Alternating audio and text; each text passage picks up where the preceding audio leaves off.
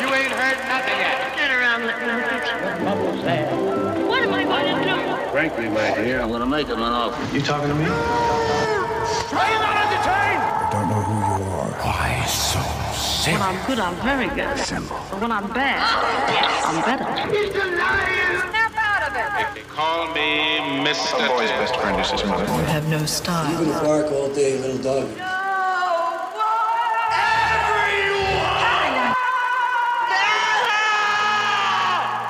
Fasten your seatbelts. It's going to be a bumpy night.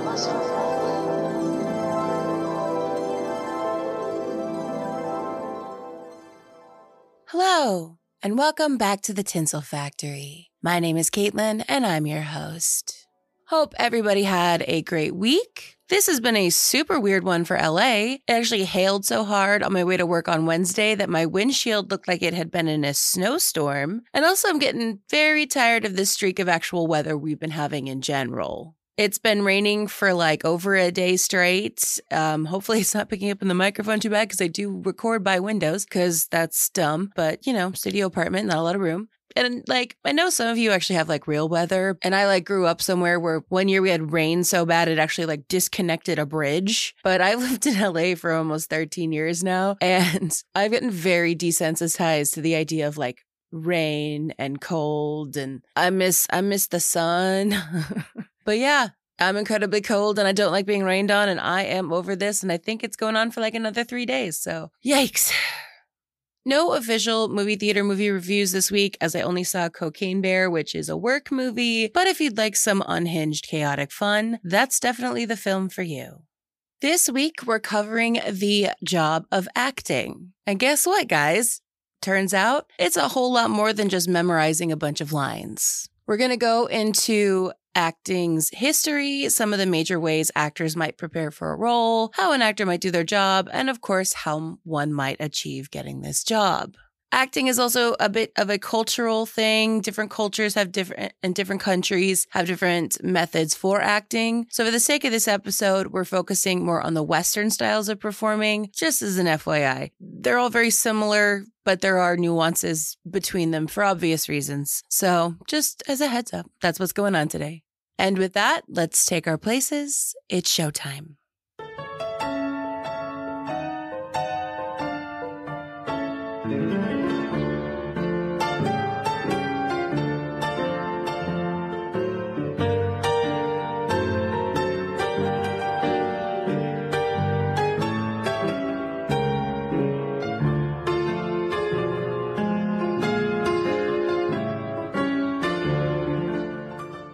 I mean, I'm guessing y'all know what acting is, but I'm a creature of habit when possible. So, definition time. Acting in its most basic form is the performing art in which movement, gesture, and intonation are used to create a fictional character for a performance. With that in mind, it's now time for your quick history lesson on how acting developed overall. Of course, there are other lenses to look at how acting developed and shaped not only the world, but entertainment. For example, how a movie star's popularity drove ticket sales and created the modern idea of celebrity, and of course, how they were treated throughout the history of the entertainment industry. But this episode is just focusing on the development of the craft of acting and how it shifted over actual millennia.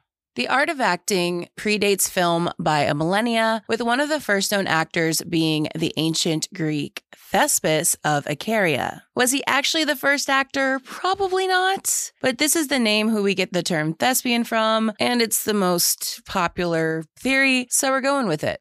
This credit was given to Thespis by Aristotle in his Poetics around 335 BCE, 200 years after Thespis' time. In it, Aristotle claims that Thespis was the first performer to step away from the choruses of the day and become a solo character. Before Thespis, a chorus narrated stories that had been passed down for generations from a third-person perspective. For example, so-and-so did such and such. But when Thespis stepped out from the chorus, as the legend goes, he spoke as if he were the character. For example, I did such and such. This distinction between the two potentially made him the first actor. A few centuries later, theater became more formalized when the plays of the oral traditions began being written down. Also at this stage, and for centuries, at least in the majority of the Western world, it was a males-only profession. When the Romans essentially conquered the world a few centuries later, they took the theater and shifted it to fit the Roman desires of the day. These plays often spoke to the modern society and were often quite crude in nature. After the fall of Rome in 476 CE, theater would stagnate for nearly 1,000 years, but was kept alive in amateur productions and morality plays put on by the Catholic Church. The Italian Renaissance saw the rise of a new form of theater known as the Commedia dell'arte, which was the first new form of theater in nearly a millennia. It began in the 1500s in Venice and featured actors performing as characters from all walks of life versus, the higher echelons of society. Modern improvisational actors, meaning actors who make things up on the fly, more or less, can trace their origins back to this movement of acting more directly than maybe a more just a regular actor, for lack of a better term, as Commedia dell'arte relied on coming up with things on the fly, stock characters and situations, and self-editing. Examples of stock characters from this time included the servant, the harlequin, which was a version of the service but more of a clown, the old man, and the nobility. Italians, for what it's worth, also allowed women to perform. Commedia dell'arte spread across Europe, with each culture taking in certain parts of the art form and making it their own. They would just emphasize maybe one more on the other, and everything kind of branched off from there.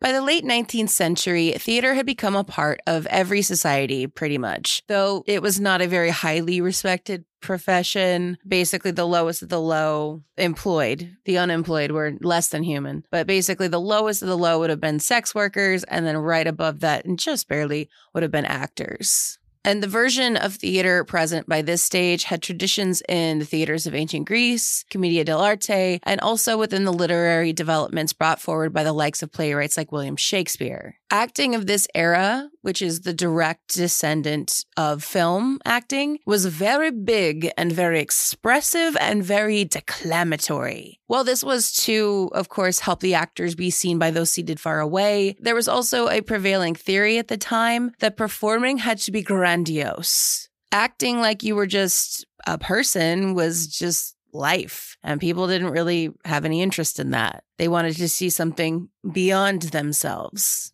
To get these big, grandiose performances, there were even books of poses and hand gestures published for actors to learn and mimic to convey their quote-unquote emotions on the stage. Each pose or hand gesture had a universal meaning, so if you knew, if the audience knew to expect one thing to mean happy or upset or whatever, all the actors would be doing more or less that same pose. Once film entered the picture, no pun intended, and began to move away from solely the actualities of the Lumieres in favor of scripted stories, many theater actors were recruited to try their hand on the silver screen. Early films, of course, were shot like theater productions, with the full bodies of actors being on screen pretty much at all times. Because of this, and also the lack of sensitivity of early film stocks, stage actors brought their larger-than-life acting styles with them. The poses were familiar to audiences, so even though there was no sound, the people who were familiar with theater would know what poses meant what, so it kind of worked as a Rosetta Stone of sorts.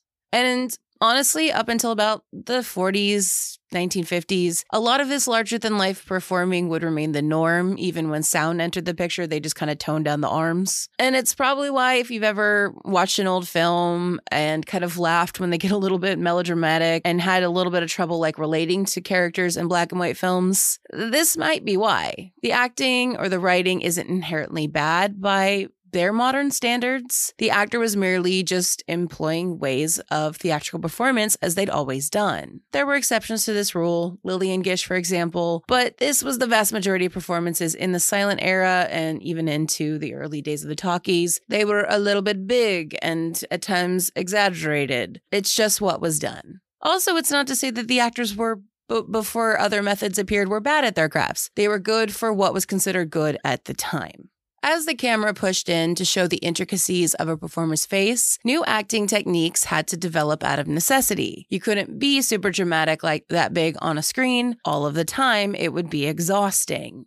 Film was a more intimate medium, and the need to gesture to the back row was no longer needed when the performance was going to be projected onto a 30-foot screen. So, like I said, actors had to learn to scale back their performances and find meaning within their performances in a new manner. Lucky for them, there was an acting revolution that was happening over in Russia at this time, and this revolution would lead to what has become known as method acting, which had been around for decades by the time it became popular in the United States, but would take until about the 1950s to have a major effect on screen acting. So to figure out how that happened, we're going to step back in time a little bit. The method, as we know it today, was originally developed by Konstantin Stanislavski, a Russian character actor and director who had come up with this process for not only his own acting career, but also for when he directed. He, of course, had been taught the posing methods throughout his career and absolutely hated it. Stanislavski wanted a set of guidelines that would yield a more authentic performance, one that started with looking at the script, analyzing the actions and words, and putting the focus on the interaction of the actor. Essentially, he wanted to live as the character within his scenes and be a little bit less tied to the script. While this desire to make an emotional connection with a character one is playing might seem quite obvious now, it wasn't the case at the time. Before the 20th century, the inner emotional training of actors was developed by watching older, more experienced performers and learning the movements through osmosis. But the creation of an emotional truth on stage was basically you just had to imitate the people who came before. If they were doing that, that meant they were portraying feeling, right? Because everyone said that they felt these things when they watched these people. So it was very much a if it ain't broke, don't fix it mentality. Stanislavski's method was born out of an 18-hour conversation that took place on June 22, 1897, between Stanislavski and theater director Vladimir Nemirovich, during which time the two laid out a detailed format of a new rehearsal process for the Moscow Art Theater. Included were details on how to get into the psyche of a character or how they thought they might be able to do that, how to use your body to tell a character's truth, and the like. The two began implementing this new method at the Moscow Art Theater, and rehearsals would start with hours of actors being asked questions by Stanislavski about the script and the characters these actors were attempting to embody. He called what he was looking for the, quote, empirical truth. If he managed to find this, then no longer would an actor just say lines while moving in choreographed gestures to give a performance. The actor in a scene would exist in a similar manner to how a real person might, with the actors constantly asking themselves, why am I saying this? And of course, who doesn't love that cliched, what is my motivation? Stanislavski's actors eventually got to let go of just reciting a script word for word, and in exchange, they trusted their own emotional experience to guide their performance. The result was a more inward-looking, internal, often improvisational approach to acting in those early days. By 1909, Stanislavski came out with his first formal draft of his method of acting. In a time where psychology was just beginning to be seen as a science, it was actually a very psychological way to approach acting and living in their metaphorical skin in a moment. And to do that, you had to psychoanalyze them. I don't think that term existed back then, but that's essentially kind of what they're doing. The steps of the method at this stage were such. There was the preparation stage in which the actor trains the voice and body. I thought that would have been second. Apparently, in this early method, it was first. Then they have to study the part, in which the actor studies the script and finds their quote-unquote motivation for their character and their character's role within the bigger picture, aka the script. They're studying the script. And finally, truth, in which the actor feels as though they've embodied the character fully and become them during a scene. And for the more crazy method actors, between the scenes as well. Essentially, an actor should be feeling as though what is happening in a play and eventually film is actually happening to them because they are the character. It's very in the head.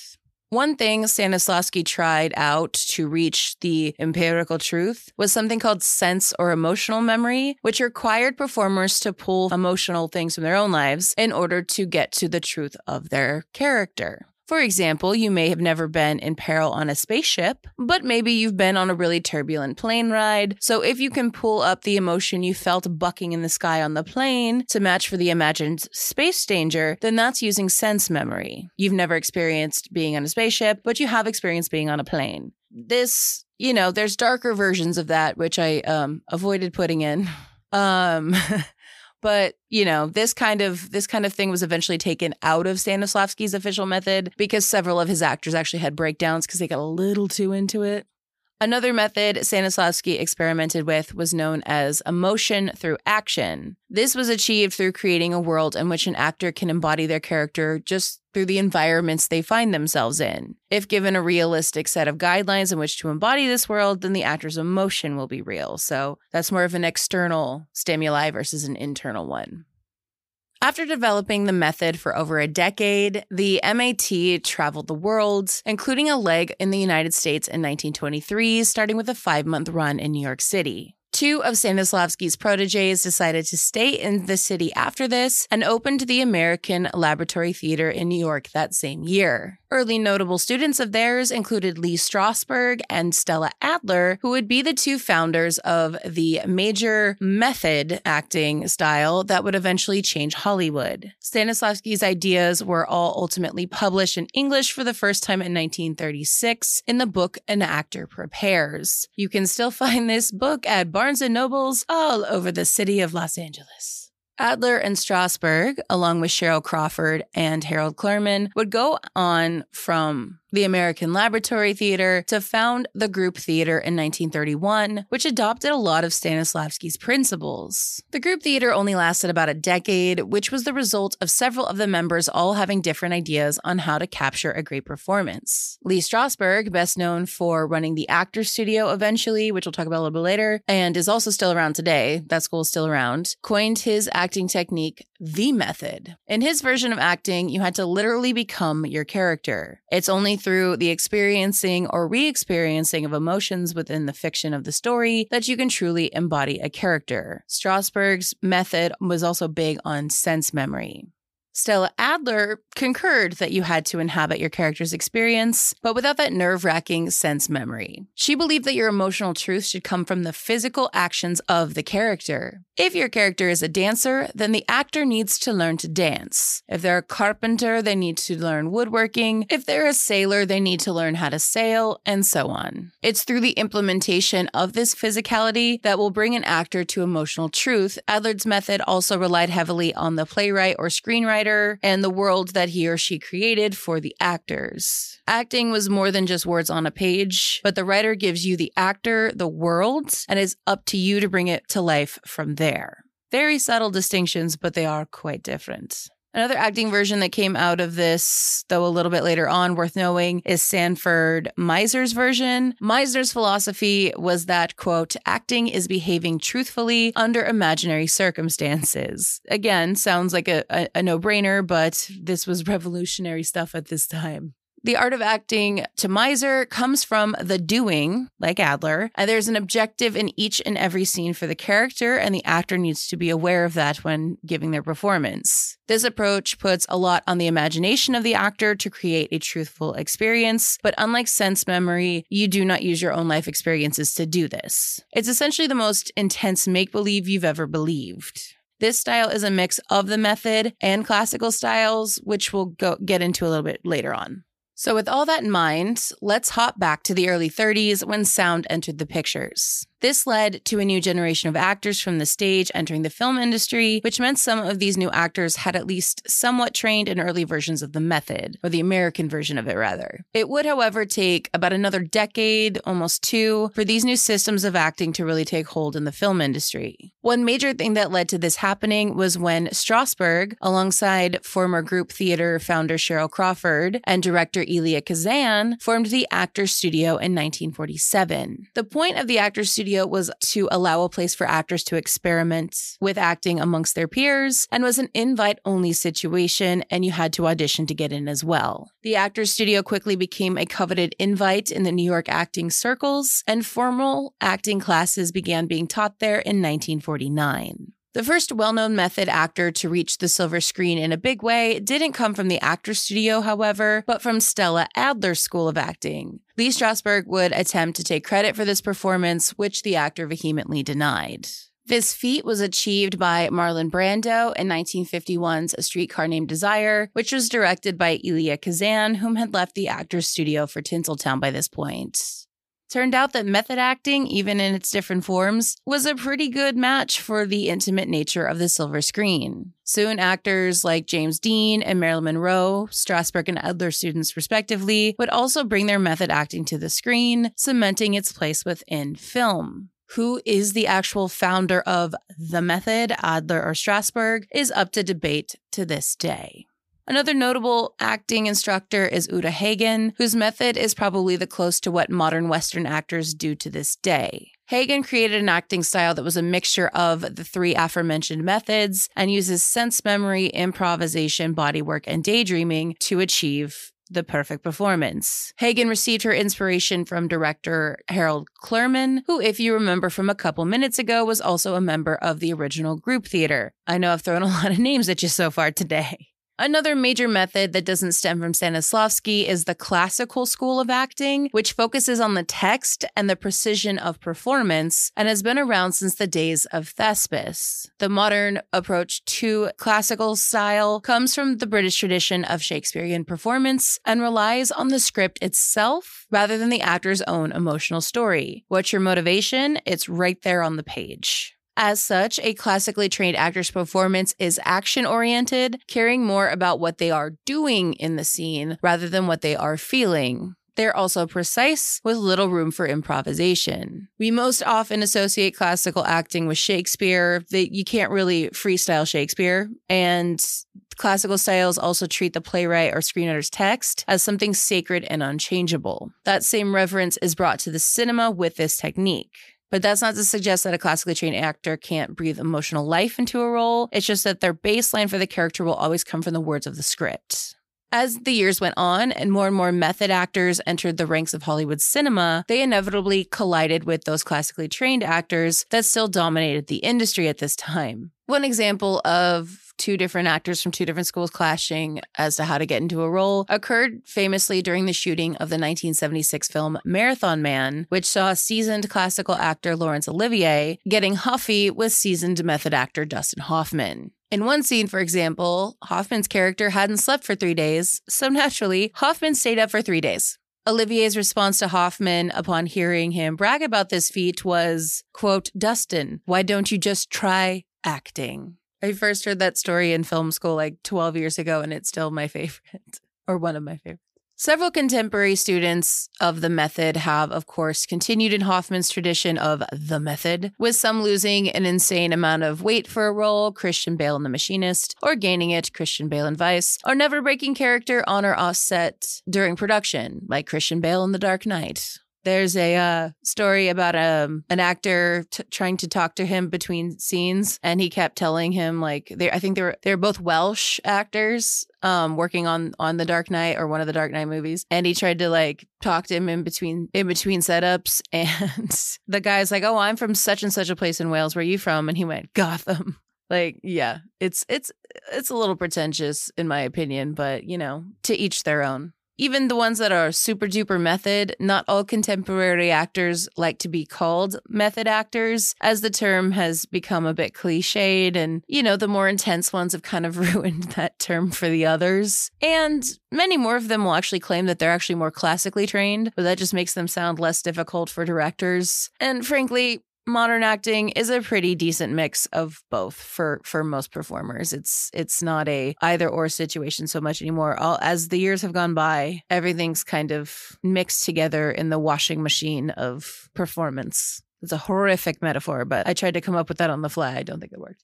So that's how acting has developed as an art form. So now let's look into ways an actor might prepare for a role. The tricky part with trying to lay this out, of course, is nailing down an immersive step-by-step as to how an actor preps a part. And it's also different. Every single one of them's gonna do it different. And that's going to depend on the person, where they trained, how they trained, their creative process, what kind of role it is, etc. What I've outlined here is what I think is a pretty basic template of how an actor might prepare for a role. So after getting the part, more often than not, the first thing an actor will do is read and analyze the script. This involves involves understanding the plot, the characters, not necessarily just their own, and the story's themes and motifs. Actors will often create a character breakdown, which is a detailed analysis of their character's traits, motivations, and relationships. This will come in handy especially during shooting, as films more often than not are shot out of order, and the actor will need to have a reference point for themselves to more easily locate where they are in a character's journey. For example, if an actor is playing Ebenezer Scrooge and they shot the end of the movie where he becomes a good guy and,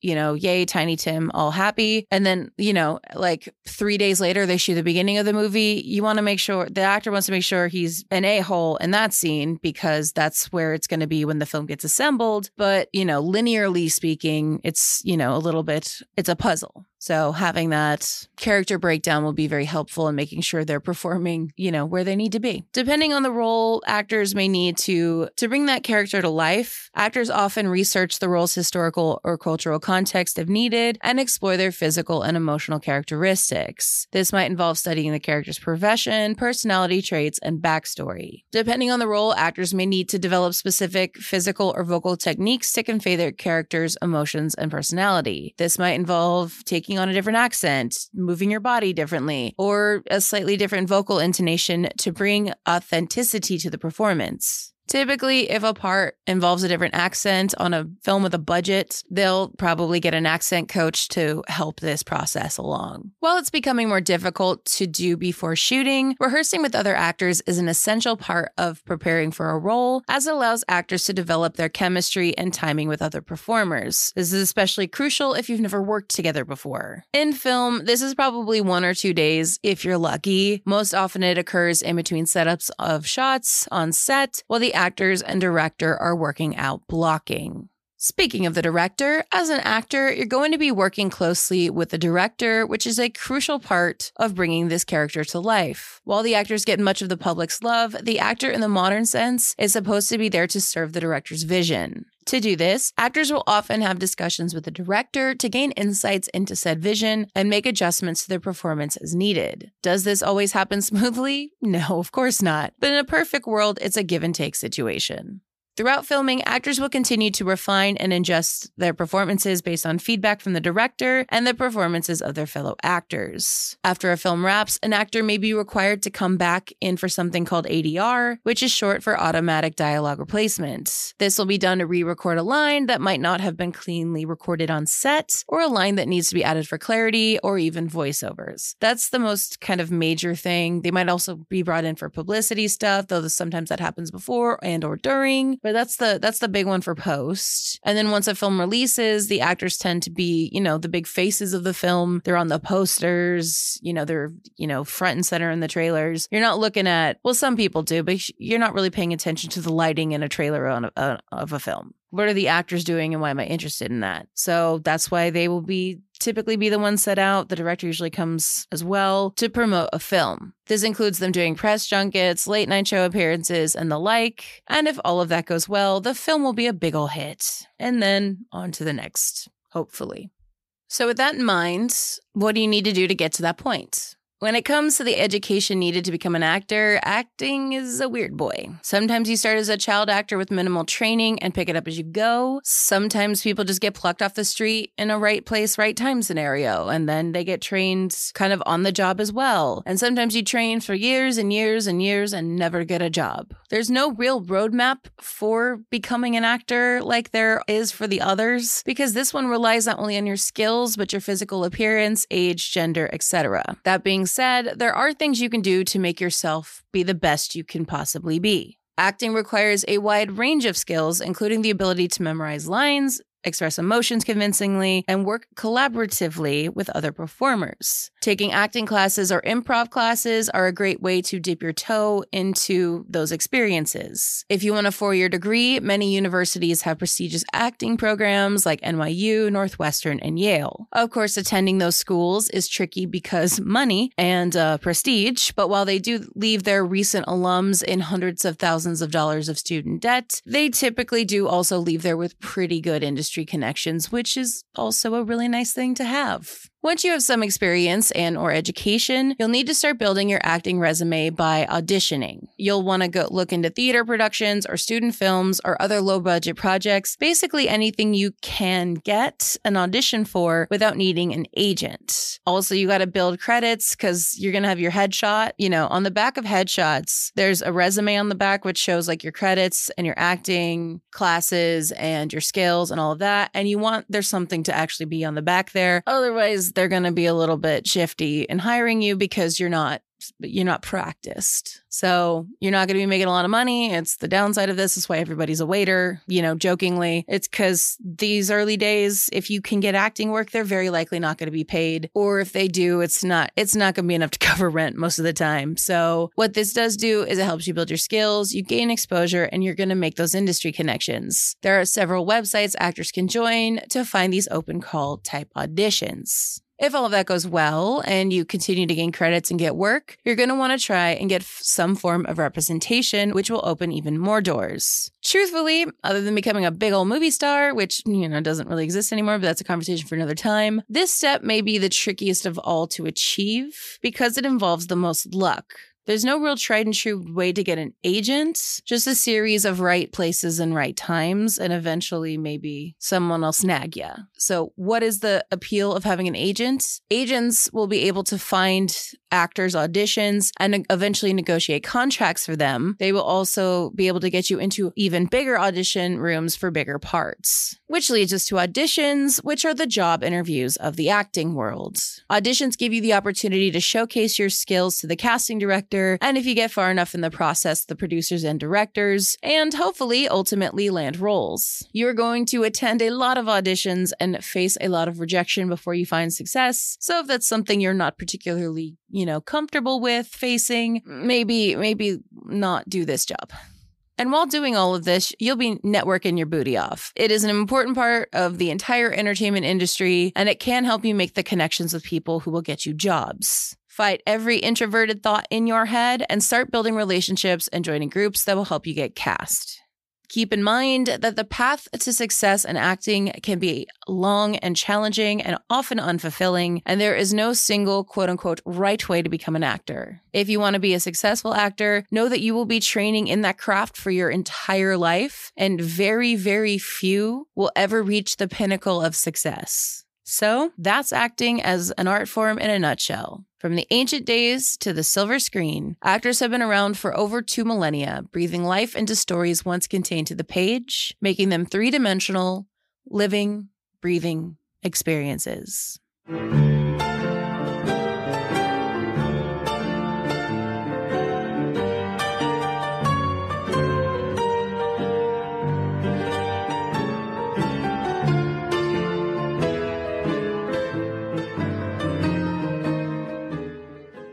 And that's going to do it for this week. If there's anything you'd like me to cover in the future, please reach out on social media where I also post photos for each episode. At Tinsel Factory Pod on Instagram, on Facebook at The Tinsel Factory, or you can always email me at tinselfactorypod@gmail.com. I've got a Letterboxd account which features my watch lists, film diary, and recommended viewing for this episode. You can check it out at the link in the show notes. I'm relying on word of mouth to get this podcast out there, so if you could please rate, review, and subscribe so that other people can find this podcast, that would be a huge help. In order to keep making the podcast, I've also set up a support page, the link of which you can find in the show notes. If you'd like to help out in any way, I'd very much appreciate it. I've also got Buy Me a Coffee. I'm about to make my coffee after I finish recording this episode because I woke up very early because I'm supposed to get a haircut today and it's my friend's birthday. So if I talked a little fast, that was probably why. I've also got merch. Check it out at the link in the show notes. Next month, we are covering the greatest films that were never made.